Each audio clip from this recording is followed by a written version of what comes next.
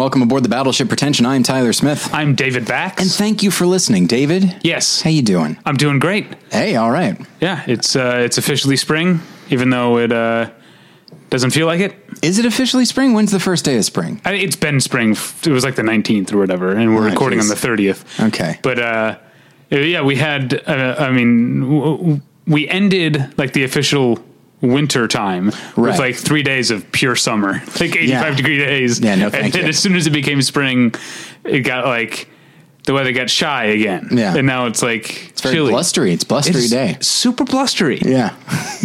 I'm talking about like the tone of political commentary. Exactly. Very blustery. Let's pay some bills. Absolutely. So this episode is brought to you by Devotion, a short film by Victoria Angelique. The film is about Rebecca, a concert pianist in 1960s England who becomes pregnant. Between 1926 and 1976, the United Kingdom would force single pregnant women to place their children up for adoption. Rebecca, not wanting to give up her child, attempts to hide her from the government with the aid of her midwife, Catherine, who risks imprisonment just for helping her. As I said last week, I've seen this film. I really like it. It's about 15 minutes long. It's a low budget film, but it's a period film. It's black and white. It's often quite beautiful. I think it's really great. So please do check it out. If you're a fan of short films, I think you'll like it quite a bit. And you can click on the ad at battleshippretension.com to find a YouTube link. So, okay, this episode is also brought to you by Mubi, a curated online cinema that brings its members a hand-picked selection of the best independent, international, and classic films. Every day, Mubi's curators introduce a new title, and you have 30 days to watch it. That means there's always 30 wonderful films to enjoy, all for only $5.99 a month. Plus, when you use their mobile apps, you can download films to watch offline. Currently available on Mubi is Ulrich Seidel's Paradise Trilogy, which he did over the course of 2012 and 2013. Sure. His films Love, Faith, and Hope. So that's Paradise Love, Paradise Faith, Paradise Hope. So they're all there. They're considered shocking, provocative, and at times surprisingly tender. But as far as I can tell, that is the exception. Shocking and provocative seems to be what people talk about when they discuss these films. And it is, I've heard about these movies for the last few years. We've run reviews of them at battleshippretension.com. They are considered required viewing for modern film fans. And there is a special offer for you, the listener of Battleship Pretension. You can try Mubi free for 1 month. Just go to Mubi.com. That's MUBI.com/battleship to redeem now. Please check them out. Mubi is great. You know what else is great? What's that? Having the ability to hear your podcast or your music, whatever you're listening to, in crystal clear quality and looking great while doing it. And if you want all those things to be, do you want people to say things like that about you behind your back? Like, that guy looks great listening to good music. Oh, David, I was at the gym today. I pulled out the earbuds. Oh, I didn't get... Stone silent. Like, once I pulled them out, no one was saying anything. Everyone was just looking at me. It was kind of like Invasion of the Body Snatchers. Sure. They just like pointed and screamed, but like it was a good scream. So if you want to have this kind of experience, if you want earbuds that look and sound that good, you're going to want to go over to tweakedaudio.com, which is where you get professional quality earbuds in a variety of stylish styles and colorful colors. They look great. They sound great. Tyler and I use them each and every day, and they're all available at a low price over at tweakedaudio.com. But if you use the offer code pretension at checkout, you get 1/3 off that low price and no shipping charges. So go to tweakedaudio.com and use the offer code pretension. All right. What makes a life a good one? Is it the adventure you have? Or the friends you find along the way? Maybe it's pursuing your passion while striving to protect, defend, and save what you believe in every single day. So, what makes a life a good one? In the Coast Guard, we think it's all of the above and more, but you'll have to find out for yourself. Visit gocoastguard.com to learn more. All right. Okay. Tyler. Yes. There was something we were talking about with our guest, right? Yes, off indeed. mic, and I said, hold on. Yeah. That's podcast fodder. Yeah, you really there. Jumped on it. Yeah, I was like, stamped it out. We do a lot of that. Save it for the show. Exactly. Yeah. So, Tyler, quickly, who is our guest so we can get to this hot topic? Well, a little bit of background. So this episode goes up at the tail end of WonderCon. And so we wanted, WonderCon is over by the time this goes up, but we're in a nerdy mood. Yeah. And so we thought we should pick a topic that is particularly nerdy, and we should have a nerd on. And so we thought, who are the nerds we know? And turns out everyone we know. Yeah. That's my favorite Kids in the Hall sketch. These are the nerds I know. That is it. See? And that is something that a comedy nerd would say. But this is not a pure comedy show. We also need a film nerd. Now, if only there was some kind of comedy film nerd that we could have on. Wait a minute, there is. His name is Chris Mancini, and he's here right now. Chris, how you doing? Great to be here, guys. Thanks for inviting me. All the way from comedyfilmnerds.com. Yes. All the way. At an undisclosed location, also in the Valley. Yeah. Somewhere. Yeah. All the best film podcasts are in the Valley. That's what I think. I think that's true. I'm immediately running through my head being like, okay, what are the film podcasts I know? And I thought, well, there's these two, and you know what? This story checks out. You know what I was thinking? Normally I would save this for later, but we've got some commentaries, marathon commentaries you can buy. Right. We have a bunch. We have new ones. And one of the movies we watched was Independence Day. Mm. And I didn't say this while we were doing the commentary, but it occurred to me, if the aliens came and blew up, Los Angeles, starting with the U.S. Bank Tower, like they do in the movie, we'd probably all be okay, right? Yeah, I think we're going to make it. The other side of the hill, we're probably fine. Yeah. And is that really that iconic of a building? That's not like Capitol Records. Yeah, it's not even. Yeah, it's not going to be a big hit to our morale either. Exactly. Yay, a bank! These aliens get it. It's like, these banks are occupying Wall Street. Yeah. So for more banter like this, make sure you pick up those new commentaries. But no, that's not what I wanted to talk about. And we will talk about them later. We will talk about the commentaries later. What I wanted to talk about, what you guys were talking about. Now, I haven't seen Kong Skull Island. Jordan Vogt Roberts' new film. But I am to understand there is a post-credits scene. Yes. What do you call those? A stinger? Yeah. Although they used to be stingers, now they're trailers. Yes. Yeah. Okay. Now we're into it. Okay. You are speaking David's language to see him perk up. You were saying that you had missed the one at Kong Skull Island. Because I went to Skull Island because I have two children, 12 and 8. And at first, going in, I was like, I was a little worried about my 8-year-old boy. And it was like, maybe it might be a little too violent. The other thing I think of, too, is because I am a conscientious moviegoer, I'm bringing kids into a show. Maybe, it should be here. I don't want to disturb the other people in the movie theater. When I first saw you walk in, I remember thinking like, hey, it's Chris. And he's bringing his kids. Yeah. I saw Tyler in the movie theater. And Tyler, you will back me up on this. The movie theater, mostly children. It was full of children. I was really worried. When the lights started dimming, I thought this could be a problem. Are we? Did I accidentally pick Beauty and the Beast? Are we in the wrong theater? So because I was going to say, I know now I'm getting off topic, but a room full of children isn't necessarily a bad thing if it's a children's movie. That can be a lot of fun. Correct. I remember one of the. I'm a big proponent of age-appropriate media content for children. Yeah. Because the thing that convinced me of this, I remember this is going back 10 years now. When I wanted to see Meet the Robertsons at the El Capitan, which I used to live in, walking distance of. And I was like, I was working at the ArcLight at the time, didn't have a regular day job. So I was like, I'm going to wait until a Tuesday matinee. So I had to see with all these kids. Well, it turned out it was literally 10 years ago because it was spring break. All the kids were off, and it was 1,500 kids. Yes. And I was like, oh boy. And then I ended up having a blast because the kids were super into it. Yeah. So I went into the movie. Now, after 2 hours, we were done. You have two children, 2 hours. That's your tick, tick, tick, tick, boom. The attention span is done. It doesn't matter how great the movie is. So we're walking out. I don't know if there's I don't know at this point, is there a stinger, a scene at the end? Chances are there are, but we're not going to see it. We have other things to do. The kids want to go home. We're done. They enjoyed the film. And I was talking on the podcast. I was like, there was a couple of loose ends that were definitely not tied up. I mean, it was a little bit messy of a movie as far as some setup and payoff. And it feels like the first act like there was about 8 different things going on, and then they all just kind of unraveled. Now, that being said, I did like the film. It was a fun popcorn monstery movie, with the whole Apocalypse Now thing, even with the point of some of the shots from Apocalypse Now was hilarious and entertaining to me. And a couple of the fans tweeted, it's like, well, yeah, the end credit sequence kind of tied up some of these loose ends. And I was thinking, if it was that important, it should have been in the film. You can't keep doing this with movies where the movie has to be a self-contained thing. If you want to set up maybe a sequel or something else, but it can't actually be part of the story. Yes. Your last part of your stinger. Like, great stingers are just like if you're a video gamer.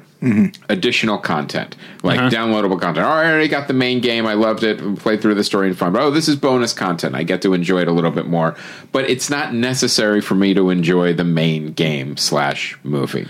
So I'm getting irritated that it becomes more and more important that you have to stay through the credits to watch these. That's stingers. why my favorite one ever is still The Avengers from 2012, which is one that it doesn't have anything to do with the plot. It's just it's another it's a callback to a joke that didn't. It's a great callback. But it didn't need to be called back for you to get it. It's not like it's almost that was hanging out there. It's a tag. Yes. That one. Those are the best stingers. But I still haven't seen the Kong stinger. I don't even know what it is. Well, I don't. You probably shouldn't. I don't care, but you probably shouldn't say on the podcast what it is. But it's something everyone can guess. I guessed it. Everyone can guess it. It's literally like, yeah, all right, the 2014 Godzilla and this King Kong, they exist in the same universe. And then they see all these cave drawings of like Mothra, King Ghidorah, like Godzilla villains. Right. And so, the theater was very excited for it. Epic team up. Now we have a GCU, a Godzilla Cinematic Universe. Yeah. Which, and I got to say, I feel like artistically that's going to wear thin. Right. Because in the end, like Thor is different as a character than, Iron Man. Right. When it comes right down to it, Godzilla, King Ghidorah, Mothra, King Kong, they're all just big monsters that blow things up. You're saying that to play devil's advocate, hasn't the Toho franchise... They have fought, King Kong and Godzilla have fought in the past. And it's existed as essentially an extended universe in Japan for half of a century. Yes. That is true. But you know what I'll say is, as strange as this may sound... And this is a theory I'm coming up with right now. Okay. So don't hold me to it. Let's say hypothesis. Yeah, it's not a theory. You haven't even tested. By the way, that stinger doesn't surprise me at all, but now I don't have to see it. What else could it be? Yes, yeah, exactly. And so I do think that those work partially because, they were a little bit low budget and they were charming. And when it comes right down to it, like it was guys in suits fighting in the midst of like models of cities. Whereas I feel like, maybe I'm wrong, but I feel like big CG monsters, after a certain point, I feel like you get bored with that. I feel like a common thing, even amongst comic book nerds who like Avengers and even stuff like Man of Steel and stuff, after a while, even they said, we're getting tired of seeing cities fall down, Yeah, how many times can you blow up a city in one summer? Like it's not even just like in then this year, we get to see this. No, it's like every summer there's like 6 movies that stuff blows up real good. I think I railed on this past summer, but I'm sick of every superhero movie being them literally saving the world. Like that's why I kind of stopped watching superhero movies. I still like superhero comics. You might like Logan. Well, we'll get to Logan. Yeah. Which I haven't seen, but I like superhero comics because occasionally they'll have a nemesis or whatever, but it's a story that's about them, the superheroes. It's not about them I wanna saving the entire world. Backtrack 1 second to now the King Kong and Godzilla are in the same universe. What about Pacific Rim? Or is that all one now? They could work it in. Yeah. Although I don't know. I never keep track of what studios own what. And so I don't know. Well, if you've already got a problem there because there's an actress, I think, who was in Kong Skull Island and in Pacific Rim 2. Really? the Chinese woman who was in The Great Wall, who played Commander Lee. Yeah. Oh, Okay. they could figure that out. So Yeah. I don't think. I guess she'd have to have the twin sister. Yeah, it's very simple. Yeah, They've had bigger problems than that. Yeah, and they've yeah. sorted it out. But I'm glad you brought up Logan, because I still haven't seen it, but this is what got this on my mind so much lately. I went to with my wife Natalie to the Lemley NoHo 7, our favorite theater, because we can walk to it, to see Get Out. And at the, I can't remember if it was at the box office or at the ticket tearing thing, there was a printed out sign that the people at the theater had made that said, Logan does not have a post-credit scene. And I fucking gritted my teeth. And I was like, that's so, and I was like, look at this fucking shit. Like, it's so expected now that they have to like make apologies for not. And I think Natalie was like changing the subject. She was like, I don't want this to ruin our night. I don't know. To me, that's like a public service. Like, oh, I can leave now. Great. I don't have to wait for anything. I'm sure for them, it's just like, we just want to get in and clean the theater. I do understand that. But I guess I'm coming from it as someone who 9 times out of 10 stays through the credits anyway, because I just like that. Like, I like when a movie's over. Obviously, I don't have kids that need to get to the car. I like when a movie's over to have time before I'm back out into the harsh fluorescent lights of the corridor or whatever to think about the movie. You like some David movie time at the end. Yeah, exactly. I get it. So I guess I'm staying through the credits anyway, and it feels. And that sign was paired with multiple of the film blogs that I read, having stories like James Mangold addresses why there isn't a post-credit scene at the end of Logan, and it seems like a big controversy. Because it's become expected now, and I find that kind of annoying. Anyway. Yeah, no, I don't know if I would find it annoying if someone is saying, why doesn't it have this? That's when it becomes an issue, because the theater doing it for practical purposes, I get, but when somebody is asking a director, why didn't you do this thing that everybody else is doing? Like, I can't think of a lot of other examples of that. Sometimes it's completely unnecessary. Remember that, what was that movie with Liam Neeson and the Wolves? The Gray. The Gray, and literally the stinger was just like the wolf, breathing in and out for like a second. That was they're like lying next. I think they're lying next to each other. Yeah, and you ostensibly dead. Yeah, but maybe the wolf isn't. Spoilers. Yeah, sorry for Joe Carnahan's The Gray. Is that right? That is Joe Carnahan. I forgot. In some ways, I like The Gray more than most people. With wolves. I feel like you're making fun of Narc now, which I don't like. Which I don't like at all, because I love that movie. No, I was making fun of The Gray.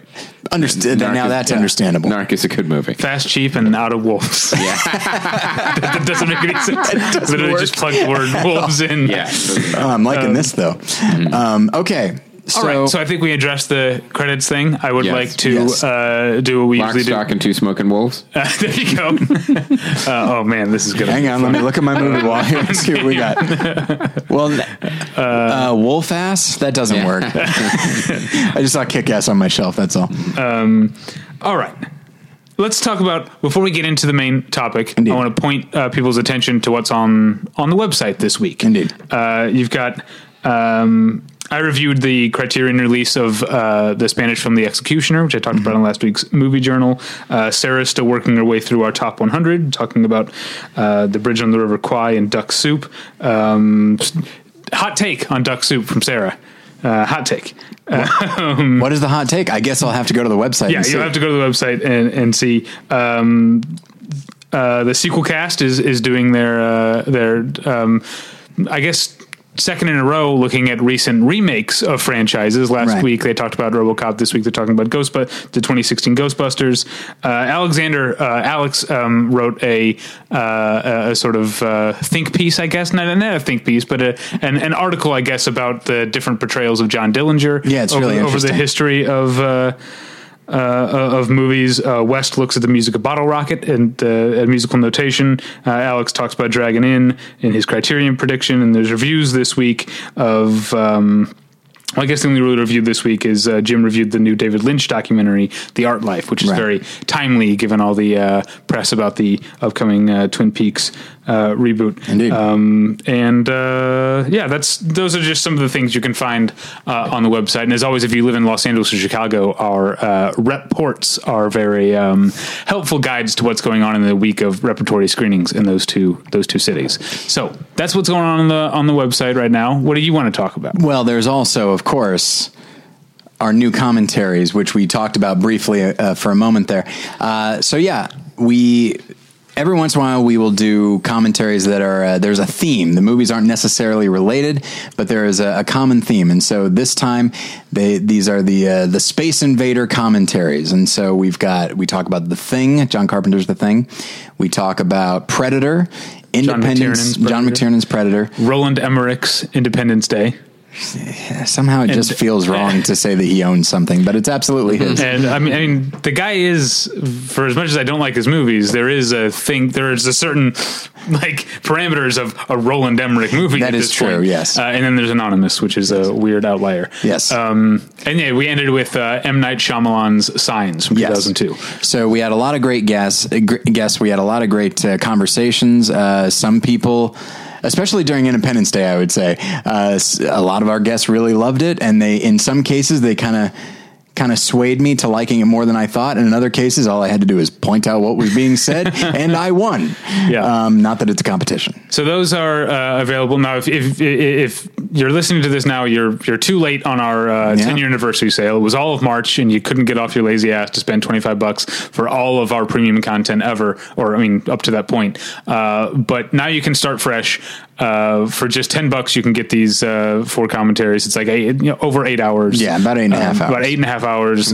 Where do people go to the commentaries? BattleshipPretension.com? It's at BattleshipPretension.com. It's making sure, guys. The ad on the right side of the screen. Those aren't called banner ads. They're called skyscraper ads when Indeed. they're along the side, apparently. And they're. I'm sure you can buy them individually if you're bad with money.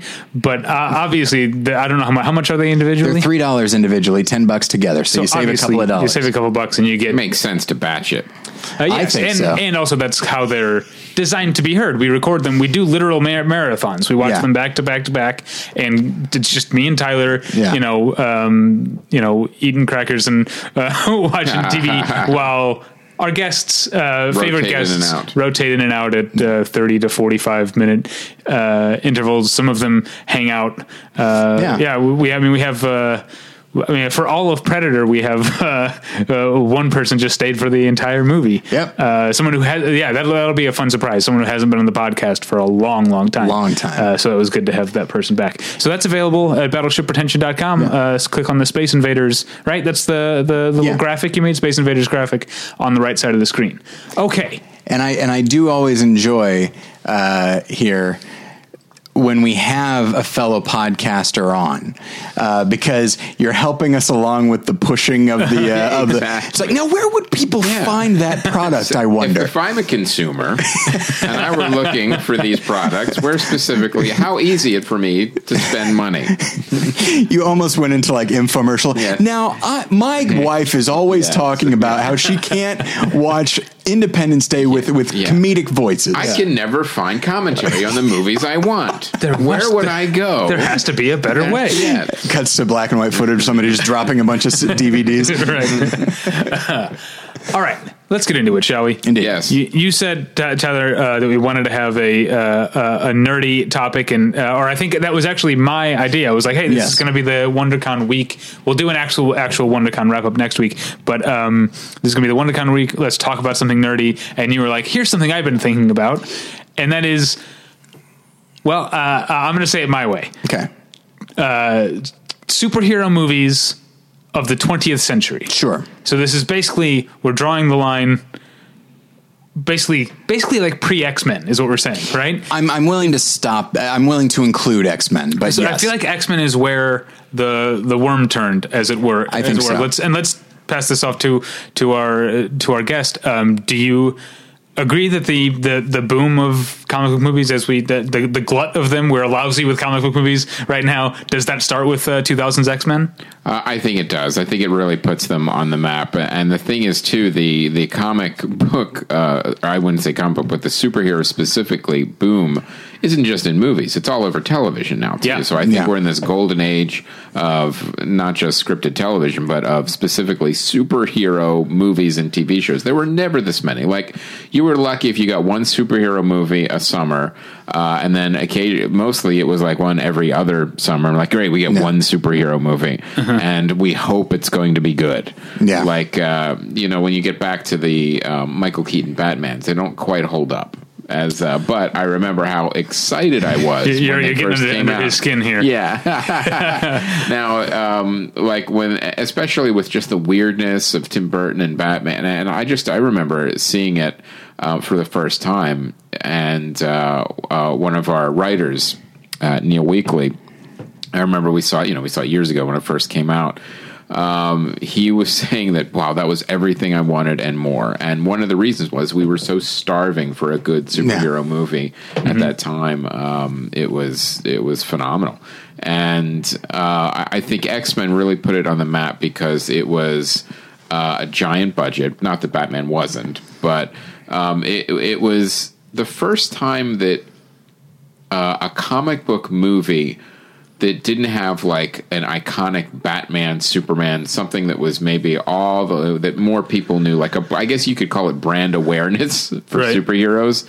X-Men was a comic book that a lot of people read, but you even had like movie executives, that greenlit the movie didn't know who the X-Men were. You had this. But I wonder if that's that because they were older, they were maybe the age I am now, but. As someone who was a kid in the 90s, the X-Men animated series was a huge deal for us. And so it didn't feel that obscure to me, of course, when X-Men came out, because me and most of my friends had grown up watching the exploits of Gambit and also with X-Men, you've got a million characters. Right. When you have a Batman movie, you have Batman. When you have Superman, you have Superman. You have Lex Luthor or whatever. When you have X-Men, well, who's in the X-Men? That's like the first question of somebody who doesn't know who the characters are. And the other thing is like the Avengers, where you have, let's call it just a rotating cast. You have, the original, it's like Justice League. You have the founding members, and you have people that come in and out. And that's all good and fine and superhero-y. But I really felt like X-Men 2, and then I will give Brett Ratner some credit. He almost ruined the entire superhero franchise and momentum with X-Men 3. That was one of the worst movies ever. It's almost an achievement. Yeah, it really is. It's like, okay, and it was a record-breaking box office. Yeah, it did great. Because it was built on the first two. Right. It's like Blair Witch. Blair Witch made a ton of money, but not everyone who saw it liked it. So you look at X-Men 3 and you see everything that was wrong with making superhero movies by studios, and it was doing the opposite of everything that was being done right for the first two.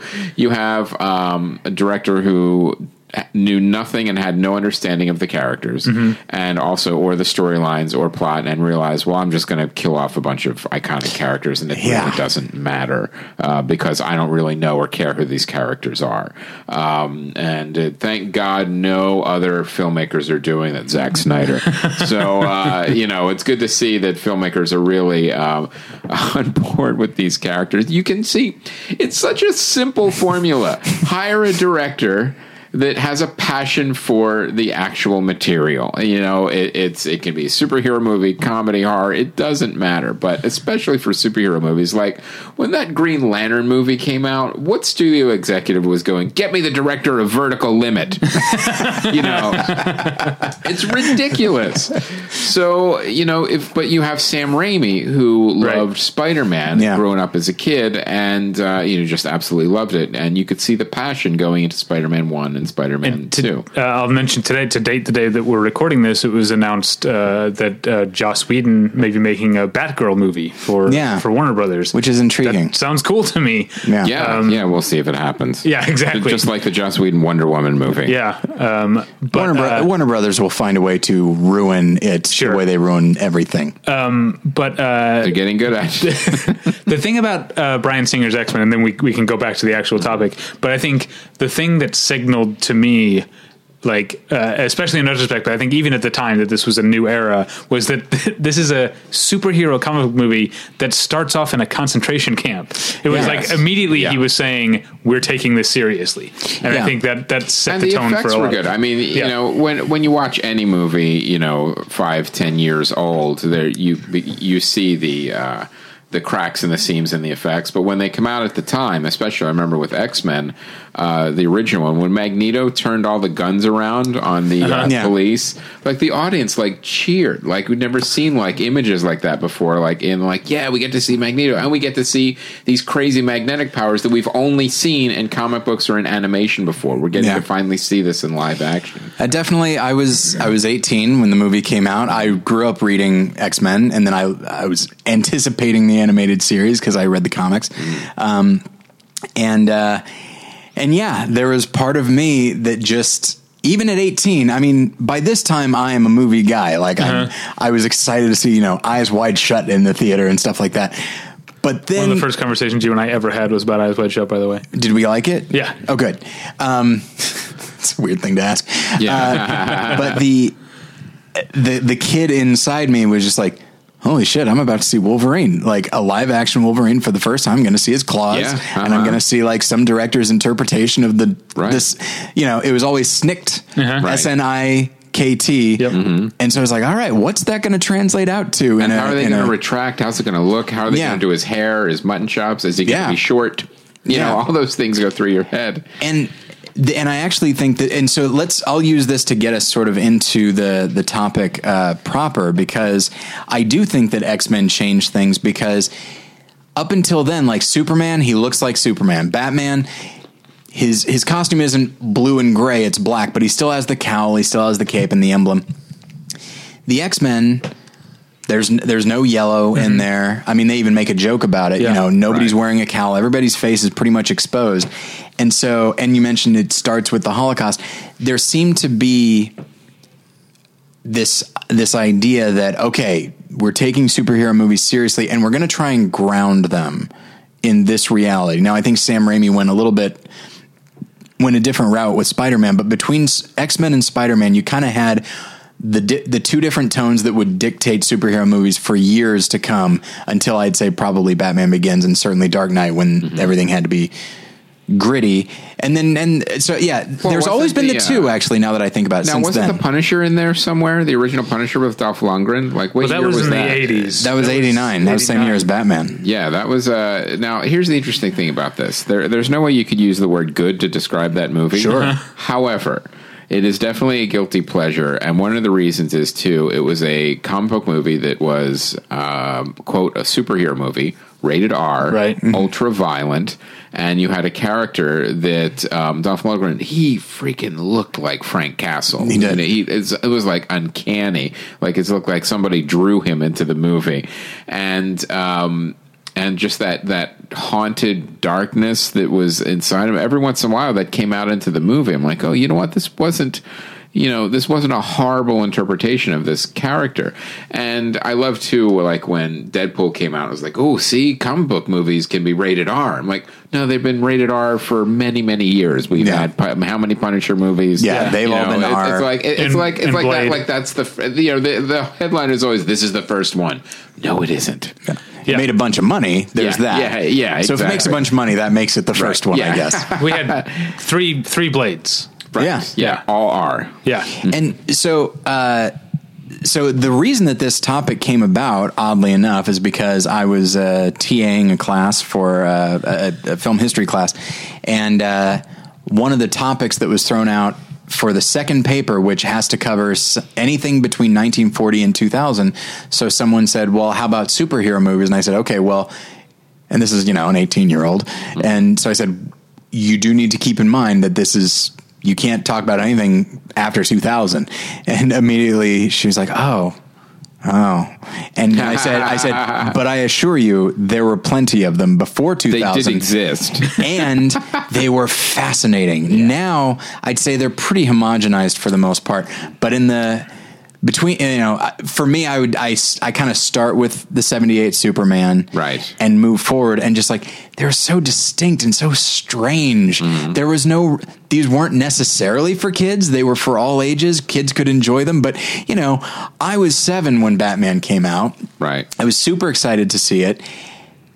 And I loved it when I saw it, and there are things about it I still love. But like that's a superhero movie with its roots in German expressionism. Right. Like nobody knew what a superhero movie was, so it was everything, and it was kind of great. It was a wonderful time. Well, if you just to give our younger viewers a little perspective too, when that first Superman Christopher Reeve movie came out. I remember being in the movie theater, just being blown away by the credit sequence. Yeah, I mean, like how often did you see like this crazy animated, epic credit sequence coming at you with and this a great theme? Score. Yeah, this beautiful and. Also, you just believe like, oh my God, this he can really fly. It's like Superman, and it's these effects that you just haven't seen before. Wasn't that part of the ad campaign where it said you will believe a man can fly? Exactly, and it's you get back to the discussion sometimes about effects. And the how they increase and they're dated. When you look at them through contemporary glasses, like the original King Kong in the 30s, they originally thinking of leaving out the spider sequence because it would terrify the audience too much. And you look at it now, well, it looks it's Harryhausen movement type movements, but at the time. You can even go back to film history where the very first films, people were getting scared because they thought the train was coming at them. Now, officially, that is, I believe, an urban legend, or not urban legend. What do you call that? Apocryphal? Apocryphal? Which one? Oh boy, the train thing. Because I took this film history. I'm going to go to my grave believing that. Yeah, I think it's true. I think somebody got scared. Someone probably did. Yes, but I do feel like there's an attitude that we take about the past. Like, look at these primitive idiots jumping out of the way. There probably was someone, undoubtedly, but I think it has been blown out of proportion that rumor. But it is fun, and I do like to say it. Yes. What I love, because I saw Superman when I was a kid, and then I didn't see it for a long time, and I saw it, watched it again maybe 5 years ago or whatever. And what I like about it, especially watching it now, when we're in the age of the 21st century superhero and the post X-Men and the post Watchmen, like self-awareness, like there's nothing about Richard Donner's Superman that's trying to be cool or cutting edge. The effects are, and that's what you're talking about, but the aesthetic of the movie and the presentation is really like classical and almost corny, and I think in an intentional way that makes it seem like it doesn't seem like it's like you were saying, Tyler, it doesn't seem like it's aimed at kids or aimed at a certain demographic. It has this sort of almost like classic Americana Norman Rockwell type of feel about it, like, which is what Superman is. Yeah, exactly. Really, and you get the heart of the character in the style of the filmmaking, which is what you're supposed to do. Right. And then it's interesting then the history of like the sequel, where there's multiple cuts of the sequel, and then the franchise just goes off the rails in 3 and 4. Yeah. I'm sure a lot of people don't even know there was a 4. Which one has Richard Pryor in it? Is that? I think that's 3. Yeah. With the computer monster at the end. Yeah, I remember. And last year's... and then 4 was Nuclear Man. Yeah. Last year's WonderCon, which was here in Los Angeles instead of Anaheim, the bar across the Mexican restaurant and bar across the street was showing Superman 3. When I went over there for lunch, I ended up watching like the second half of Superman 3. Remember the poster for Superman 3 where he's just carrying Richard Pryor and flying? I remember I worked at a video store, and so we had all the Superman movies, and if you line them all up, like the first one, the cover was, and this was VHS, the cover was him like flying towards the camera with like one fist out. Right. Second one, both fists out. Fourth one, he's flying into space, ripping apart a nuclear warhead. Like, third one, he's carrying scared Richard Pryor, and it's like, wow, this really stands out. But it also lets you know like what they were trying to, and this speaks to what I'm talking about. They're like, they're playing up the role of noted comedian Richard Pryor. Yes. And then 2 movies before, you had Oscar winners Gene Hackman and Marlon Brando. Like, Yep. it's a series, and I think it's indicative of larger things that, like, nobody really knew what it was. Every new superhero movie released was redefining what a superhero movie could be. Like, with that first Richard Donner Superman, of course they go back to the source material and try to capture that, because why wouldn't they? That's what people want. Exactly. We're making it's what people like. We're making a Superman weird? movie. It's kind of still what people want.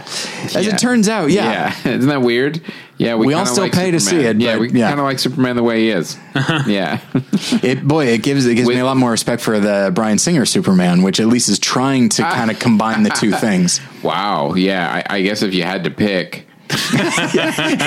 Well, thankfully we don't, because we're talking about pre-2000. Yeah. So I don't know that I have anything to say about Howard the Duck, but I feel like I should mention Howard the Duck because it's on my list here. Okay, yeah. what do you have to? Because it is. I mean, it's a Marvel movie from 1986. Yeah, it is, and a George Lucas movie. Yeah, which I haven't seen since I was probably 9 years old. So kind of weird that the things you just said are now both owned by Disney. Yes, they sure are. I know that they don't own George Lucas, but they own everything he came up with. Although I love that, with the stinger in Guardians of the Galaxy, where you actually... That was fun. That was fantastic. And you know what? That's the perfect kind of stinger for that movie. Exactly. Like, it's goofy, it's ridiculous, and maybe we'll get a Howard the Duck movie. And it's and it's an Easter egg. It's like, okay, fans are going to love it, but, it's not integral to the world or the plot or anything. Not at all. The Howard the Duck movie is a fascinating movie to watch because it fails on so many different levels that it's one of those train wrecks that it has this just big budget disaster that you see flailing around and falling apart right in front of your eyes. So for that very reason, from a film history perspective, it's a great movie to watch. I saw it when I was a kid, and it frightened me. And it frightened me before the villain turns into this big monster, like with the big tentacle coming out of his mouth. Yeah, which is really creepy on its own. But Howard himself, I found like I don't like this, and I don't like him, and I don't like that he and this human are. I feel like maybe I'm being prejudiced. An inappropriate relationship. Yeah, and it's just and it was a comedy. I don't think that was rated R, but it definitely had adult qualities to it. Sure, he reads Play Duck. Yeah, that's right. 9 years old, that was the joke that stuck with me. Play Duck, because that was in the comic book, that was the character. He's like this foul mouth, dirty, smoking a cigar and all that. Yeah. So that's I don't know who went. That should be a movie. I guess George Lucas. Yeah, I guess. And no one said no. So we talked about. Feel free to. I'm not guiding the ship here. Feel free to jump in. But, do we need to talk about Teenage Mutant Ninja Turtles from 1990? Yes, I feel like yes. I don't. It's been a long time. I don't know if it's good or not, but I do think. No, you're talking about the original one. Yes, the 1991. Yeah. I remember I was in college when this movie came out, and there was a huge wave of anticipation for this movie. And they had a college screening on campus because sometimes they would get the movies early and we would see them, and couldn't get into it. Got there too late at this massive theater, absolutely packed. We couldn't get in, so I didn't even get a chance to see it. But one of the things I remember thinking is like, oh, well, Jim Henson's making the costumes, and are they even going to be able to move? Are they going to be puppets? And then when you see the trailer and they're doing these martial arts moves in these costumes, like, oh my God, how are they pulling this off? So it's another one of those movies that it doesn't hold up. But at the time, it was groundbreaking from just the effects, practical effects. The practical effects were very impressive, and I'm sure if you ever get like a practical effects historian, that will probably be one of the movies that they reference, from everything from being able to do martial arts moves to like a robotic head to do expressions all in the same package and make it look like a turtle.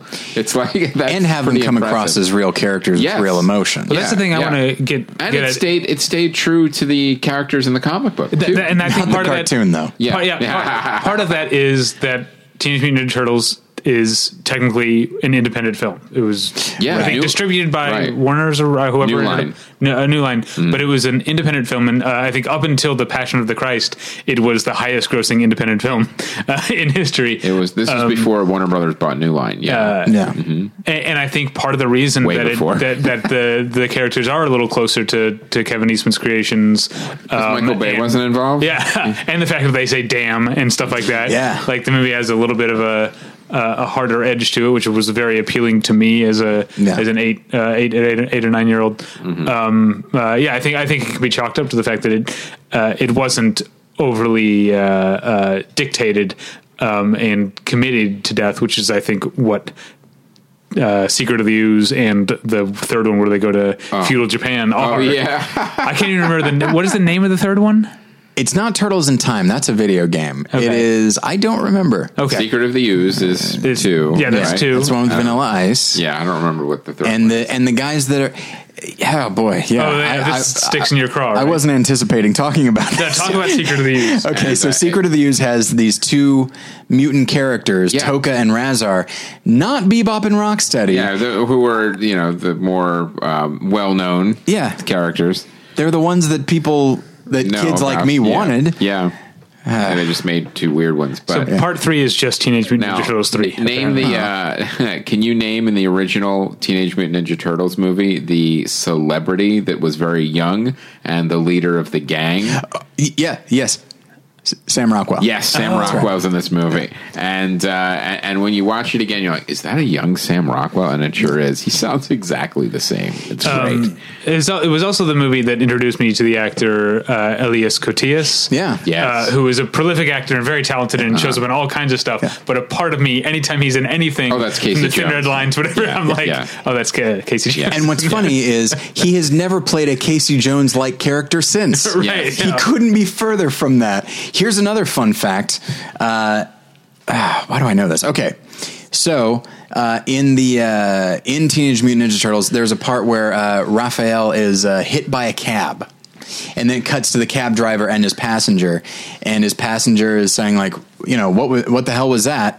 And the passenger is, in fact, actor Josh Pais, who does the voice of Raphael in that film. Oh, really? So, okay. You're welcome. More trivia. That's a dumb thing, I know. Okay, moving on. Again, guys, jump in with your lists at any point. Now, we've been talking about movies that are based on comic books. Yes. But specifically superhero movies. Right. But I want to talk about a great superhero movie from the same year as Teenage Mutant Ninja Turtles. It's not based on a comic book. It's an original movie called Darkman. That's right. Yes. And it's a Sam Raimi movie. And if you look at Darkman and then you immediately watch 2002 Superman, you realize Spider-Man, you realize he's on the same wave. Like he was trying some shit out there with the way that the camera sort of moves around and stops and frames in different sort of wide angle or Dutch angle. Weren't there a bunch of direct to video sequels on Darkman as well? Oh yeah, I never saw any Returns. of them. Liam Neeson's not in those. No, but good for him. Yeah. Is the bad guy Larry Drake? Rest in peace. Yes. Is he in any of the sequels? I believe he is. Yes. Okay. So here's the thing. I never quite know from a production standpoint when things start, because when you look at the 89 Batman, and then you look at the 90 Darkman, everything about it, I'm not putting this on Sam Raimi, I'm saying as a function of the studio, everything about it seems like it was greenlit to be like the dark, weird Batman. But at the same time, because it's only 1 year later, it's like, well, maybe it was already in production. I don't know. Maybe it was rushed into production. I don't know. Like in 90, you also had Dick Tracy. I'm sure the internet knows. Yeah. You could ask the internet. And it's right here in front of me, but I'm not going to look. Because that happens sometimes. You have competing projects that get greenlit at similar times, or you have ones that are just piggybacking like a year later or 6 months later on a successful thing. Some stuff gets fast tracked, some stuff gets stuck in development forever. So you never know what the exact story is behind like why this one was released when it was. In 1990, Danny Elfman did the music for Dick Tracy, and he had just done Batman. And I guess I always just assumed that, well, of course, they said, oh, this Batman score is so great, let's get him for our highly stylized comic strip Colorful, adaptation. But apparently that's not the case. Apparently he was already booked to do that music. Yeah, I think that happens. Well, what Chris is saying about things like maybe Darkman is something that Sam Raimi was already working on, and then the success of Batman made people the money people say let's fast. The other things that happens with like screenwriters, especially if you sell one script and it's a hit, and it's like, what about these 10 I have in my trunk that I haven't been able to sell for the last 15 years? Then all of a sudden they start getting bought as the new scripts from this hot new script writer. Yeah. But it happens the other way too, because I don't know why I didn't know this, but there was meant to be, before the whole MCU back in like 2004, there was gonna be a Black Widow movie, right? And then basically what happened is Ultraviolet and Aeon Flux were both failures, and the studios said people don't want to see women kicking ass in tight leather or whatever, and they completely scrapped the movie. And it's odd because Resident Evil. Right, but yeah, that was... I guess so. Yes. That had already established itself. I forgot about Resident Evil. And it's interesting because now I think a Black Widow movie would do very well, but they still aren't making any announcements. There's not one on the books. Now, I'm sure there has to be talks, or like maybe it'll be like a Black Widow / Hawkeye movie. Something. Sure. There'll be something going on. That'd be neat. I'd like that. Because you're seeing a lot of now is, even in these solo movies, the cameos, but they're getting more prevalent. Like, if you saw the new Spider-Man trailer, Iron Man is all over that Spider-Man trailer. And, for the new Thor Ragnarok movie, Hulk is in it for not a cameo, for a significant portion of it. So I really think now they're just kind of hedging their bets. Like, well, are you lukewarm on Spider-Man? But we already know you like Robert Downey Jr. Iron Man. He's in it, so just come see him. Yeah, and very much like, look, we know nobody really likes these Thor movies that much, but we know you like the Hulk, so stay tuned. And Jeff Goldblum. Yeah. And he had his own movie, but we're never giving him another one. So enjoy him here. In terms of Black Widow and having a female-led Marvel movie. So you've got Captain Marvel in the works. You got Ms. Marvel coming out. Yeah. But you've also got Ant-Man and the Wasp, right? Yeah. So does that mean the Wasp? Not the Wasp and Ant-Man, though. Right. Still Ant-Man. But I'm saying, is the Wasp going to be the first female Marvel MCU character to top line, to have her name in the in the title of the movie? Like, that's, I mean, I'm all for it. I liked Ant-Man, but that's actually a good question. It's weird that she's going to be Wonder Woman be out first for the I'm saying of Marvel, because Wonder Woman will definitely be out first because it's coming out this year. That's this year, yeah. But Marvel had many opportunities to beat DC to the punch on that. Maybe they didn't. now that you put it that way, that's interesting. Yeah, so it might be Ant-Man and the Wasp, which again, I like Ant-Man, I like Evangeline Lilly. I'm looking forward to it. I'm excited for the... I wouldn't count on a Wasp solo movie, though. Yeah, no, I don't think I would want one. And I didn't even like Ant-Man that much, but I'm excited for Brie Larson as is it Captain Marvel or Miss Marvel? I don't remember. It's Captain Marvel, because that's what she is in the current comics. Right, okay. As far as I understand. But don't they call her Miss Marvel? It's a weird... I haven't read enough comics. We need someone in here who's a Marvel Captain expert. Marvel is also Shazam. But I think within... That's right. Yeah. I think he's perished within the current Marvel timeline. Like, Miss Marvel got Captain Marvel's powers when he died, right? Yes, I do remember when I was a kid, Captain Marvel was a guy. He's an alien named Marvel, which is kind of silly. But in fact, you know what? I'm going to... A lot of copyright issues back and forth, DC and Marvel. I'm going to take away the kind of. That's kind of... that's very silly. But yeah, and... every time, and I've had conversations with some of our listeners who are into comic books. It is... I stopped reading comic books when I really got it into movies. So I was probably 13 or 14. And you haven't read one since? Not really, no. And apparently a lot of developments. Yeah. People are dying. Apparently there's a whole line of Marvel zombies. Yes. I'm not sure if that's still going on or not. I'm a casual comic reader because I love reading them on a device. I don't have room or time to go to a comic book store anymore, but I can throw down $1.99 for a new issue of Hellboy. There you go. I'm good. I love the Mike Mignola universe, and occasionally I'll grab the new Hawkeye's They were pretty good. And but am I reading all of the Spider-Man, X-Men, Wolverine? No, I don't have time to check out everything. But I'm still a casual comic reader. I still love the medium. Yeah, I try to keep up, but I tend to. What happens with these?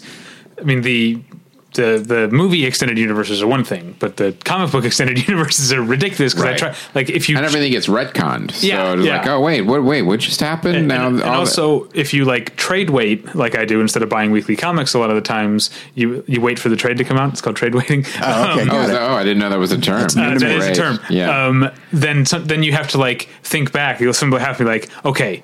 6 months ago when I was reading the trade of this other one, this is what was going on at the time these comics were coming out, and you have to try and keep it all in your head. That sounds exhausting. It does get. But yes, my understanding is that Captain Marvel, Carol Danvers was a fighter pilot or a test pilot, I think, and she was present when Captain Marvel died, and his powers were sort of transferred to her in the blast that killed him, and now she can fly and is super strong, but she's still. They also reboot the universes too, like the New 52, and so there's that too. It's that's the previous one. Now there's Rebirth, which is the new one. The next, which is, I think, maintaining some of the New 52. Yeah, then they redo everything again. Yeah. David, you may recall that for a while I was, we would get motion comics. To review on DVD. So they would take a comic mini series or whatever you want to call it and turn it into this hour and a half long motion comic. By the way, horrible idea. Yeah. Yes, it is. Never watched any of them. I reviewed 3 of these things and I think they stopped. And watched is a wrong term. It's I've never slowly read these moving pages before. And it's just it's like a comic book, but now I'm reading at somebody else's pace. Oh, right. good. Yeah. And a helicopter's moving in the background. And here's the thing is that I tried to, as I will sometimes do, I try to get rid of these things. I'll just... if I've reviewed it, it's all right, I did my job. I paid for it that way. And I'll take it to this, a used DVD place. They won't even take them. Yeah. They're just nobody's going to buy them. So we don't have any tables that need propping up right now. You know what an actual motion comic is for a comic book movie? An actual movie. Right. Yeah. That's when you want the comics to actually move. You make a movie. It did help me though to catch up a little bit on what modern comics are, and albeit no, slowly. thank you. Yeah, exactly. Eventually, there was one who was Wolverine versus Hulk. Yes. Ugh. No, thank you. That thing was awful. Well, what was bad about it? Everything. just what they've done with Wolverine over the years, just turning him into this. He was never meant to be this operatic character, for God's sake. Well, that's the effect. To go back to talking about Bryan Singer's X-Men. Sure. And the Holocaust and all the super serious stuff that has infected X-Men comics ever since, and there's so much gloom and doom in your weekly or your monthly X-Men book. It gets a little bit laughable at times. Okay, now here's the deal. We the big thing in talking about this. And I don't, so having read the paper that the student eventually turned in, she took some of my advice, but not the advice I wanted her to take. I didn't specify you should do this and you'll get a good grade. I gave her a good grade anyway. The movies that Batman inspired, I'll be the 89 Batman. I'll be generous and say inspired as opposed to the cash grab that studios wanted to be. You've got Darkman, but then you also have stuff like The Shadow, which I am a big fan of. Probably more than I should be.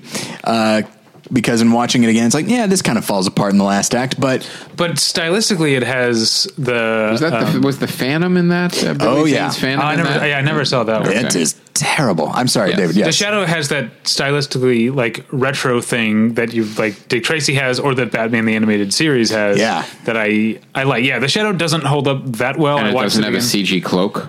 It does actually, and the CG is not great, to be honest with you.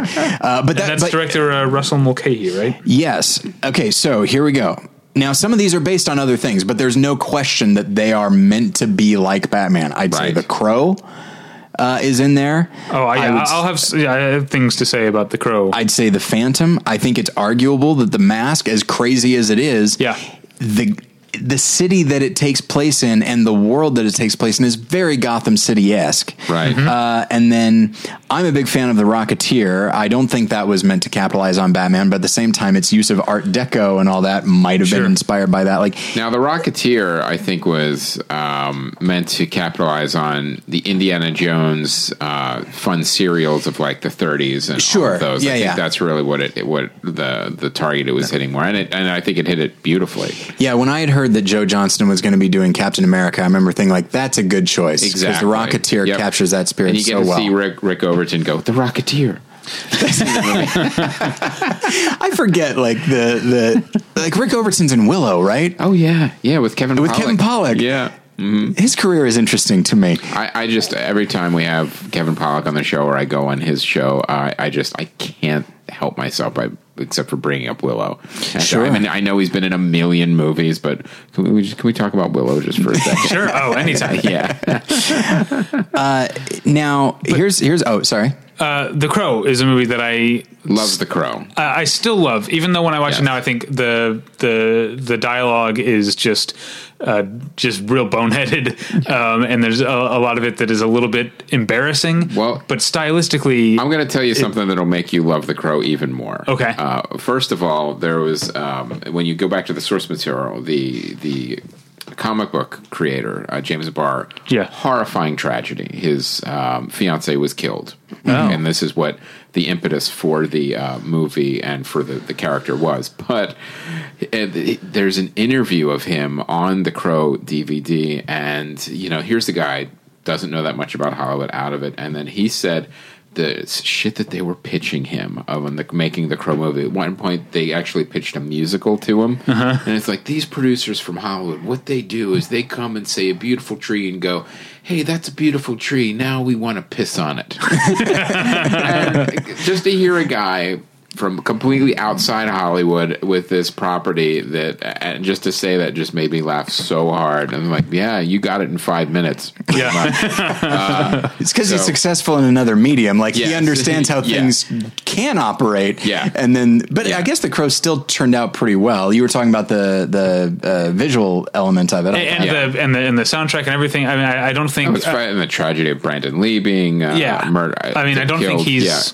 that great in the movie, unfortunately, and I think some of the dialogue, like I said, comes across pretty corny, but it's a movie you could watch with the sound off and be completely engrossed. And it's no surprise that Alex Proyas' next film was Dark City. Which is I mean, you feel the despair in that movie. You feel it, and it's one of those good dark gothic, all right, I'm already in a shitty mood, let me watch this movie. Which was perfect for people our age, because it came out when we were teenage. Well, I guess a little bit before we were like angsty teens, but like we wanted to be. We wanted to. We looked up to the angsty teens. We wanted to be. Yeah, we wanted to hang out with Kennedy on 120 Minutes. But make her change your glasses.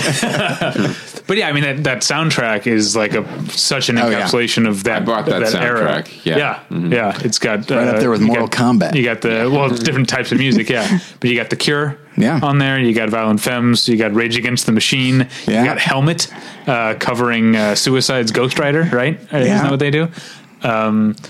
And then you've got My Life with the Thrill Kill Cult, you've got Nine Inch Nails covering Joy Division. Yeah, and then that also spawned like this entire franchise. There were sequels, there was a TV show, there was like all sorts of stuff. Was there a TV show? There was a TV show. I don't remember that. I remember the sequel with Iggy Pop. It wasn't very good. Now you're making me question, was there a TV show? I could have sworn there was a Crow TV show. Now you're thinking of... You're thinking of Highlander? You're thinking of The Cape. There was a RoboCop TV show. Yes, there was. More than one. There was a live-action one and an animated one. The animated one took place like further in the future. Yes, it did. Because they didn't want to deal with any of the... It is astonishing to me, looking back on my childhood, the number of things that were absolutely rated R, not even a question, for the worst violence, terrible language, horrendous drug use, and probably a fair chunk of nudity. And they're like, let's make action figures of this because kids are going to want RoboCop. Yeah. I will say the Crow, Stairway to Heaven. Okay. What is that? That's the drama series. Really? When was it? Yeah, let's see. Final episode, May 1999. That's about right. So when was the first episode? I'm going to say April. Yeah, I don't know how well it did. Now, I've got all kinds of fun facts. Here is a fun fact. The very first movie review I ever wrote was for Spawn. I was on my high school newspaper staff with John Leguizamo. Inexplicably, yes. Although, you know what? He's the only character that has any kind of pulse. Although, you know what? Martin Sheen is hamming it up pretty well. So I wrote a mostly... Did not know Martin Sheen was in that movie. It's not a good movie. And fucking speaking of CGI capes, yes. You kidding me? Yeah. But I wrote a fairly positive review. I tried to be, I was probably 15 at the time, and I'm trying to sound really smart and all that. And then another R-rated superhero movie. Was it R-rated or was it PG-13? Oh, Spawn had to be R. It feels like it should be R, unless they snuck it in on a PG-13. But I was not on the editing staff of the newspaper, so I had no say. It's rated R. Yeah. I had no say over the headlines. So it was late at night as they were editing this first edition of the newspaper, and they decided to look at my review, which I put a lot of work into. I really wanted to sound smart and adult, and they decided they were punchy and thought, well, there's only one headline that'll work for this review, and it was literally "Grr at Spawn." That was their headline. G 3 R's exclamation point at Spawn exclamation point. I don't even know what that means. It's He's like angry. A monster or something. Angry, yes. Very angry Spawn. Ridiculous. He's got chains. And I said, hey, thanks, guys. It's nice to know what I'm dealing with. But yeah, and Spawn definitely. I mean, I guess. Let me ask you this, because I stopped being into comic books in the mid '90s. How much of an impact did the Tim Burton Batman have? Like, you can trace the effect it had on comic book movies, but what effect did it have on comic books themselves? Like, were you reading them at the time? Did you notice, like, these are a lot darker, these are a lot old? I was reading them at the time, but Tim Burton doesn't get credit for that. Okay. Frank Miller does. Sure. Yeah. Sure. As far as like reinventing Batman and making him dark and that darker tone, that was really the tipping point, the turning point, really, for comics themselves. I mean, there was always some darkness and stuff to him, but that was like a watershed moment. For especially for Batman specifically, and then darker, and then Daredevil got darker, and right? All these ones, and it was varying success too. Some characters they tried to make darker, and there was no reason to make them darker. Yeah. But the Daredevil run, I think, in conjunction with like when the Batman run was really successful, was really good. I mean, you literally had Daredevil fighting the devil, and there was a whole crossover series at Marvel where it was basically Inferno, where hell was taking over the not just Hell's Kitchen but the entire world, and it was all these superheroes were all fighting the demons. But what was interesting about Daredevil, it was so dark. It was like, he would literally be just in a bar nursing a beer, drinking with the devil, and they're having like a conversation. Like, it's like, all right, well, Daredevil, do you think what's worth, stealing $1 million or stealing $1? And he goes, $1. Maybe that may even be worse. Like, so they're having these philosophical conversations, and stuff like that could never happen except in comic books. Like, there's certain things, even in like the Daredevil series, you're never going to see that. The most you're going to get is the hand. That's as crazy as it's going to get. You're saying that Drew Goddard isn't going to be like, now guys, listen. Yeah, I have an idea. We're going to bring the literal Satan up, and they're going to hang out for a while. Yeah, I love that series, by the way. It's really good. And I remember the name of that comic book episode was A Beer with the Devil, and it was literally having a beer with the devil. I love that. I love that stuff. But that it's the devil. It's that would have been great if that was it's the devil.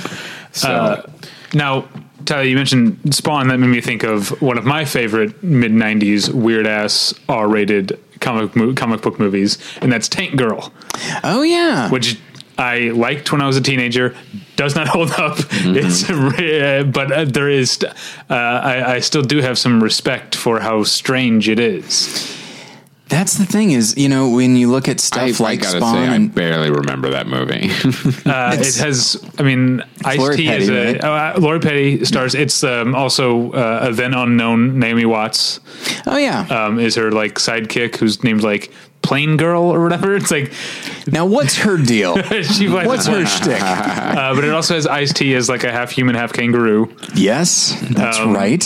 I want to say Malcolm McDowell is the bad guy. Is that right? I'm gonna guess and say yes. I think you could, yeah. You could say that about almost any movie, and you're probably right. Yeah, and it's like a Mad Max Star type Trek world. Heroes. Keep going. It's like a Mad Max type world where people are hoarding water, right? Yeah, and tanks. and Malcolm McDowell like figures out how to extract the water from a human body, obviously killing them in the process. Yes, by getting him water, and that's how he punishes one of his underlings by sucking all the water out of his, dehydrating him alive to death. You know what? Here's the thing. I guess I don't.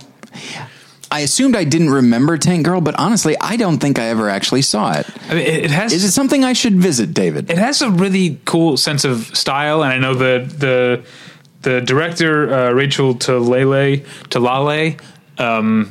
is not happy with what the studio did to it, and I do believe that there's a possibility that she could have made a really cool maybe movie. Someday we'll get a Criterion Collection director's cut of Tank Girl. Yeah, maybe. But it looks cool. It's got a fun sense to it, but it's also just a confused mess a lot of the time. And there's nothing that makes Ice-T as a half human, half kangaroo palatable. It's weird the whole time. Palatable. So now here's the thing. I've actually never seen any of the Blade movies. Really? Oh, okay. Yeah. Well, you should see Blade. Yes.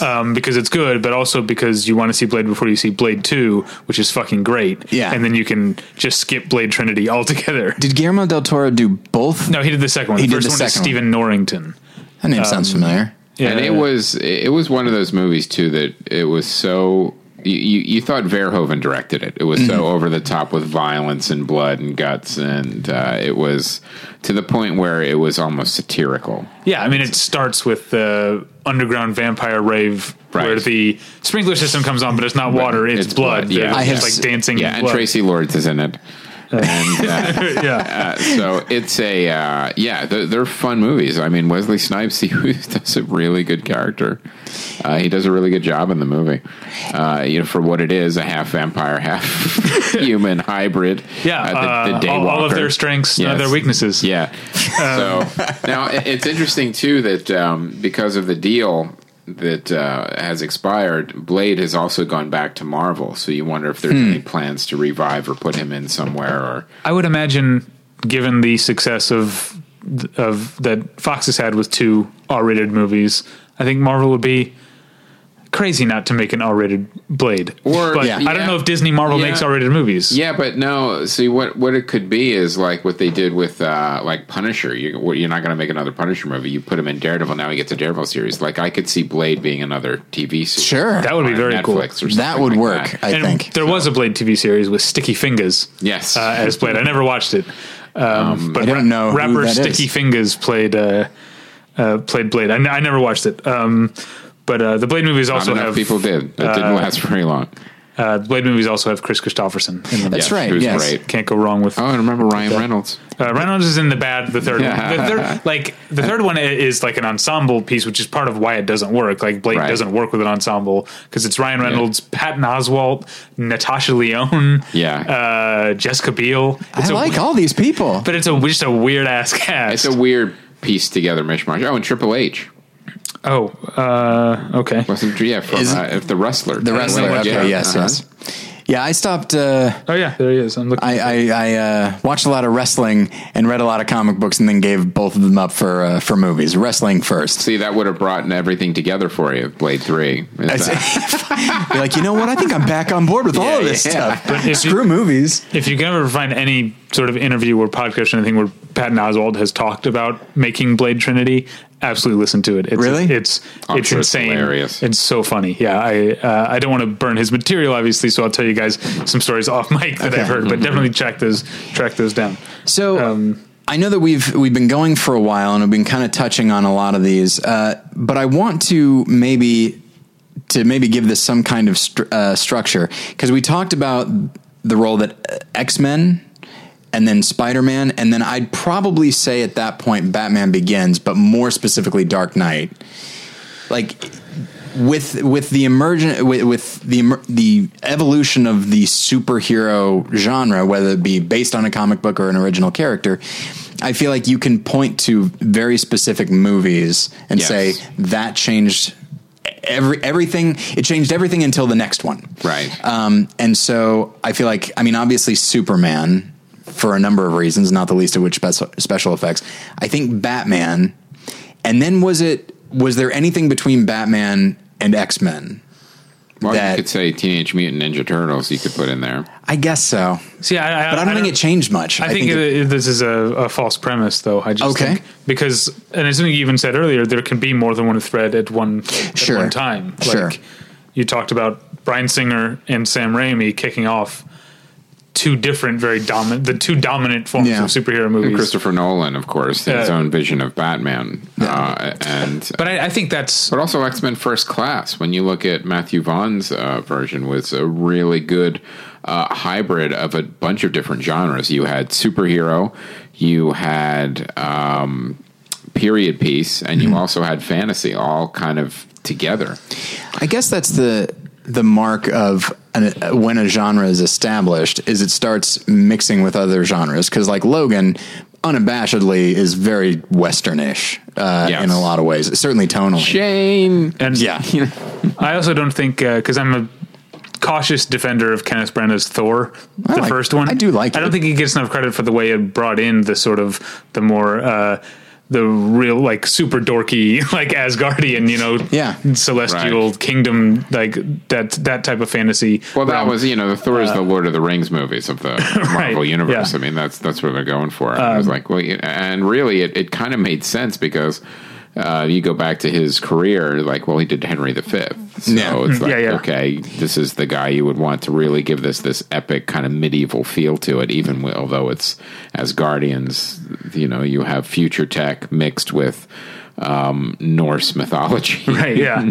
But I think Kenneth Branagh is why the Asgard stuff in Thor works a lot better for me than the Earthbound New Mexico stuff. But Chris, I want to go back to something you said about Tyler talking about certain films or filmmakers being epochal in this, and you talked about Christopher Nolan, but I don't know that I agree that Christopher Nolan kicked off or brought something new so much as he like perfected or culminated what Bryan Singer had started with X-Men. Do you know what I mean? I think they did two very different things. I think Bryan Singer brought X-Men into the live action arena of like a big budget, many charactered, colorful, epic kind of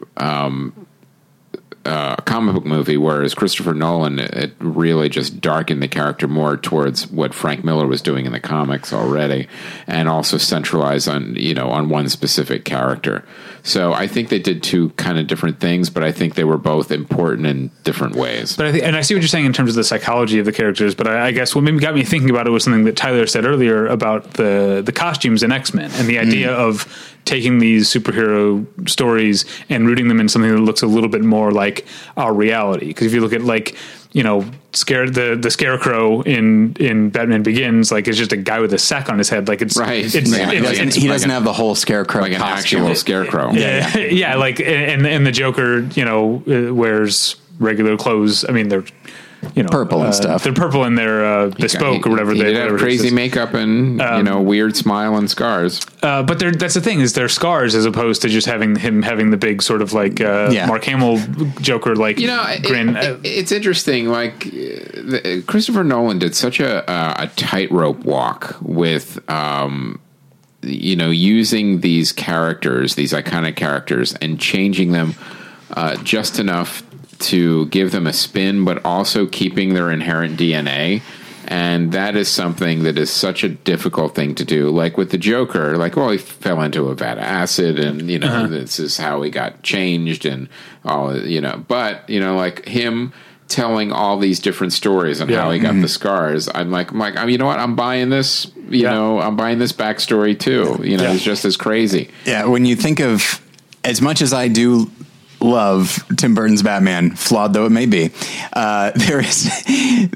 When you think about it, okay, so Jack Napier falls into this acid stuff, and then he's in this basement where this crazy ass doctor with really primitive tools is like, okay, here's what I've got. I could do. It's the best I could do, and it's just like, now he might look crazy, but I have to assume, like, man, what did he do with those tools to arrive at that with the giant smile? It feels to me like if you're able to work with, if you're able to reconstruct somebody's face to that degree, maybe you don't need that smile. Maybe you can probably reduce that. Well, maybe before he put under his, like, he pointed to like a picture of like Phyllis Diller or something. Like, give me that. Like when you're the hair, you're getting like, give me that hair.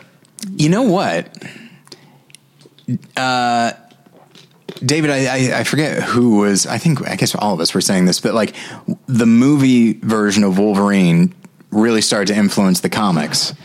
I would say that, as far as I can tell, as much as, obviously, Christopher Nolan was impacted by... Now you're going to say this after that you said you've stopped reading comics many years ago. I do go to comic conventions, okay, oddly enough, and I pick up, first off, as a function of cosplay, and also for reasons I can't quite figure out. You just kind of absorb things just through cultural osmosis. Mm-hmm. So, like, I recognize that Christopher Nolan's Joker was very much informed by the Frank Miller and the Alan Moore Joker, but then by making him really grimy, I feel like that influenced later versions of the Joker to such a degree that at some point, didn't Joker cut his own face off and then stapled it back on? Like, they've taken the character so dark, kind of jumping off from the Christopher Nolan, that I feel like it's getting to the point where Joker isn't meant to be everything. He's not meant to be all things dark. He's not meant to be that level of crazy. In fact,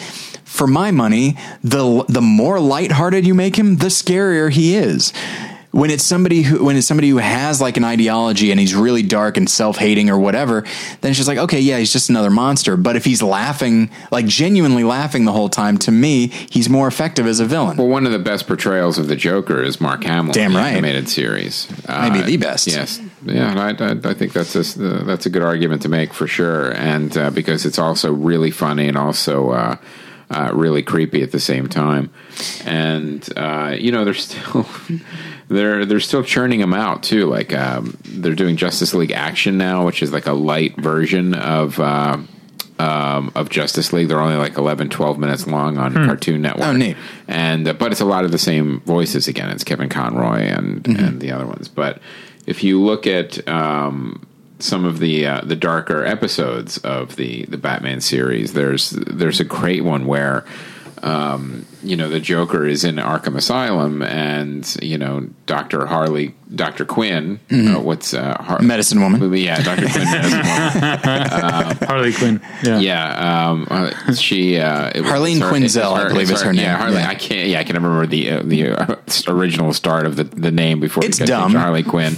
Yeah, it'll be Harley Quinzel. Yeah, it'll be something very similar to the villain name, like Edward Nygma. Oh, I get it. I got it.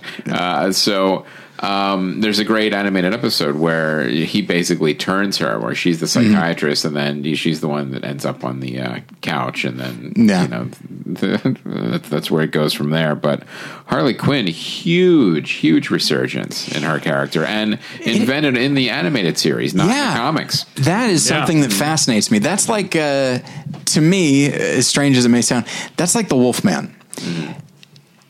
Anything we think about werewolves, full moon, silver bullet, if he bites you, you become one. Many of us probably just assume, oh, well, that's just lore. No, almost all of that started with the Kurt Siodmak script for The Wolfman in the 40s. He just created this shit, and it caught on so much that it is like a huge part of all werewolf lore now. And so in the same way, there are people that... Harley Quinn is like such this iconic character now that it's hard to believe that she didn't exist before Paul Dini just thought, hey, what if we gave Joker like this weird female sidekick? Right.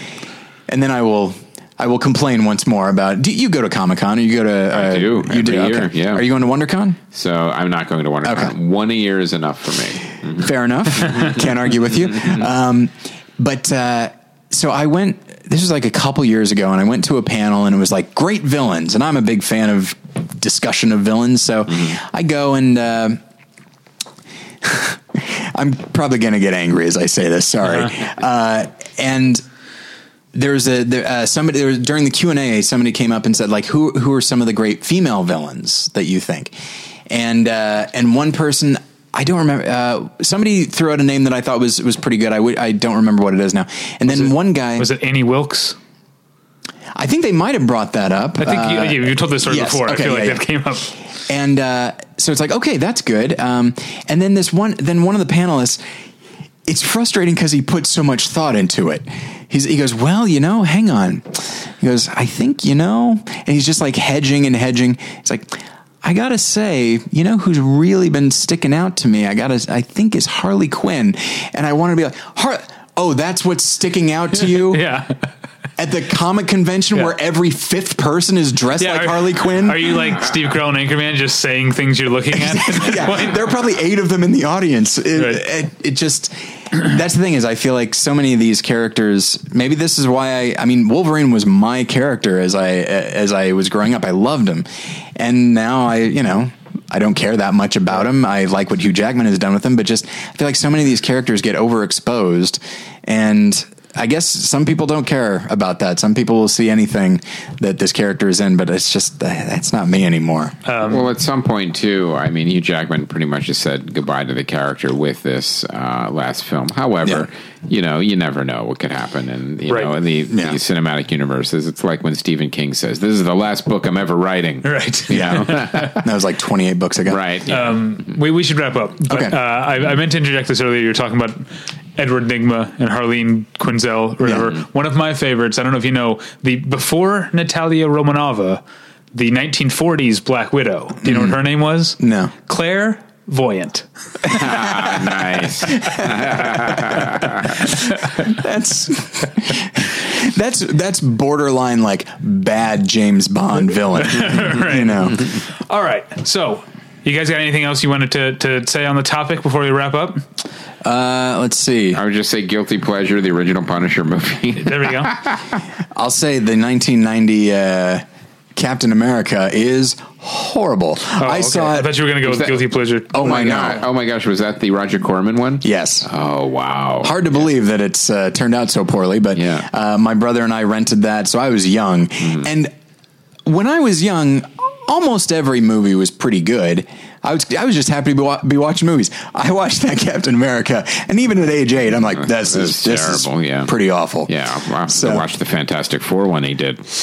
Which did you see that documentary, Doomed, which is all about the making of that? No, but I got like a bootleg copy of the film. I actually watched it. It's unwatchable. There is a guy, I love the way he sums it up.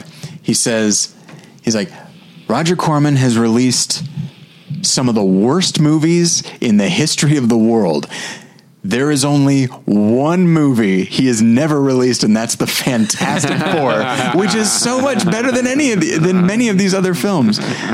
But anyway, all right. So I like the idea of recommending a guilty pleasure. I'll say on the level of the Punisher, I would say Tank Girl is worth watching, even though it is overall a failure. Okay, it's worth hang on, giving a shot to. Well, real quick, I'll tell people you can find us, of course, at battleshippretension.com, as we talked about earlier. You can email us if you have any questions for our video mailbag segment. Ask BP. Right. Email them to me, David, at battleshippretension.com. If you have anything else at all, email it to Tyler at battleshippretension.com. I guess that's how it works. I'm on Twitter at Davey Pretension. Tyler's on Twitter at Tyler Pretension. What's your guilty pleasure pick? You know what? I'm going to reiterate. I'm going to say The Shadow. I don't think I feel that guilty about it. It's far from perfect, but I think it's worth watching. It's got Peter Boyle in it. Got Peter Boyle in it and Tim Curry. And then so you're Tyler Pretension. You've got More Than One Lesson and Worth Playing For. Yeah. Anything you want to plug there? So I've sort of backed my way into a weird war movie series. I didn't mean to. Over at morethanonelesson.com. Yeah. So Rogue One, and then this week Kong Skull Island, and then next week Hacksaw Ridge. Okay. I didn't mean to do this. It just kind of turned out that way. A little triptych. Indeed. Chris, where can people find you on the internet and find stuff you're working on? At ChrisJManciniOnline.com, and of course you can find us at ComedyFilmNerds.com, and I'm on Twitter at ChrisJMancini. What does the J stand for? John. Fair enough. Catholic. Oh, Roman okay. Catholic. What's your confirmation name? Luke. Because of Star Wars. Oh, yeah. And he's in the Bible. But mainly it was because of Star Wars. Yeah. Mine's Gregory. Yeah. But one thing I wanted to mention is that this is going up soon, involved in a Kickstarter that's only got about 7 days left. A bunch of graying sitcom writers came to me to help them out with a satire political show about a right-wing talk show host who works out of his garage, and he's trying to get onto the Trump network that he knows is going to exist in the near future. And it's starring our show friend Bill Dwyer, who's friends with both shows. Yeah, and we're only looking for about $5,000 to do the pilot presentation in the sizzle. It's almost halfway. Probably by now it's about two-thirds halfway there. But it needs your help to get over the finish line. It's Alton Wright and Friends on Kickstarter. And if you could throw a $5 or a $10 at it, it would definitely be great. You get hats, bumper stickers, or whatever the rewards are. It's not my Kickstarter, but I'm involved in one of the writer-producers, and it's so weird to be talking to sitcom writers from like Bosom Buddies, Alice, the Jeffersons, and they want to all just do this parody, this satire show, and now I'm teaching them how to use the internet. So, but check it out. It's a really fun show. There's a great video by Bill Dwyer at the beginning that he just kind of pitches you on his right-wing show. And it's Alton Wright and Friends on Kickstarter. All right. That's exciting. Yeah. Thank you so much for being here, Chris. Oh, it was my pleasure. Thanks for having me, guys. Thank you at home for listening. We'll get you next time. Bye. Bye.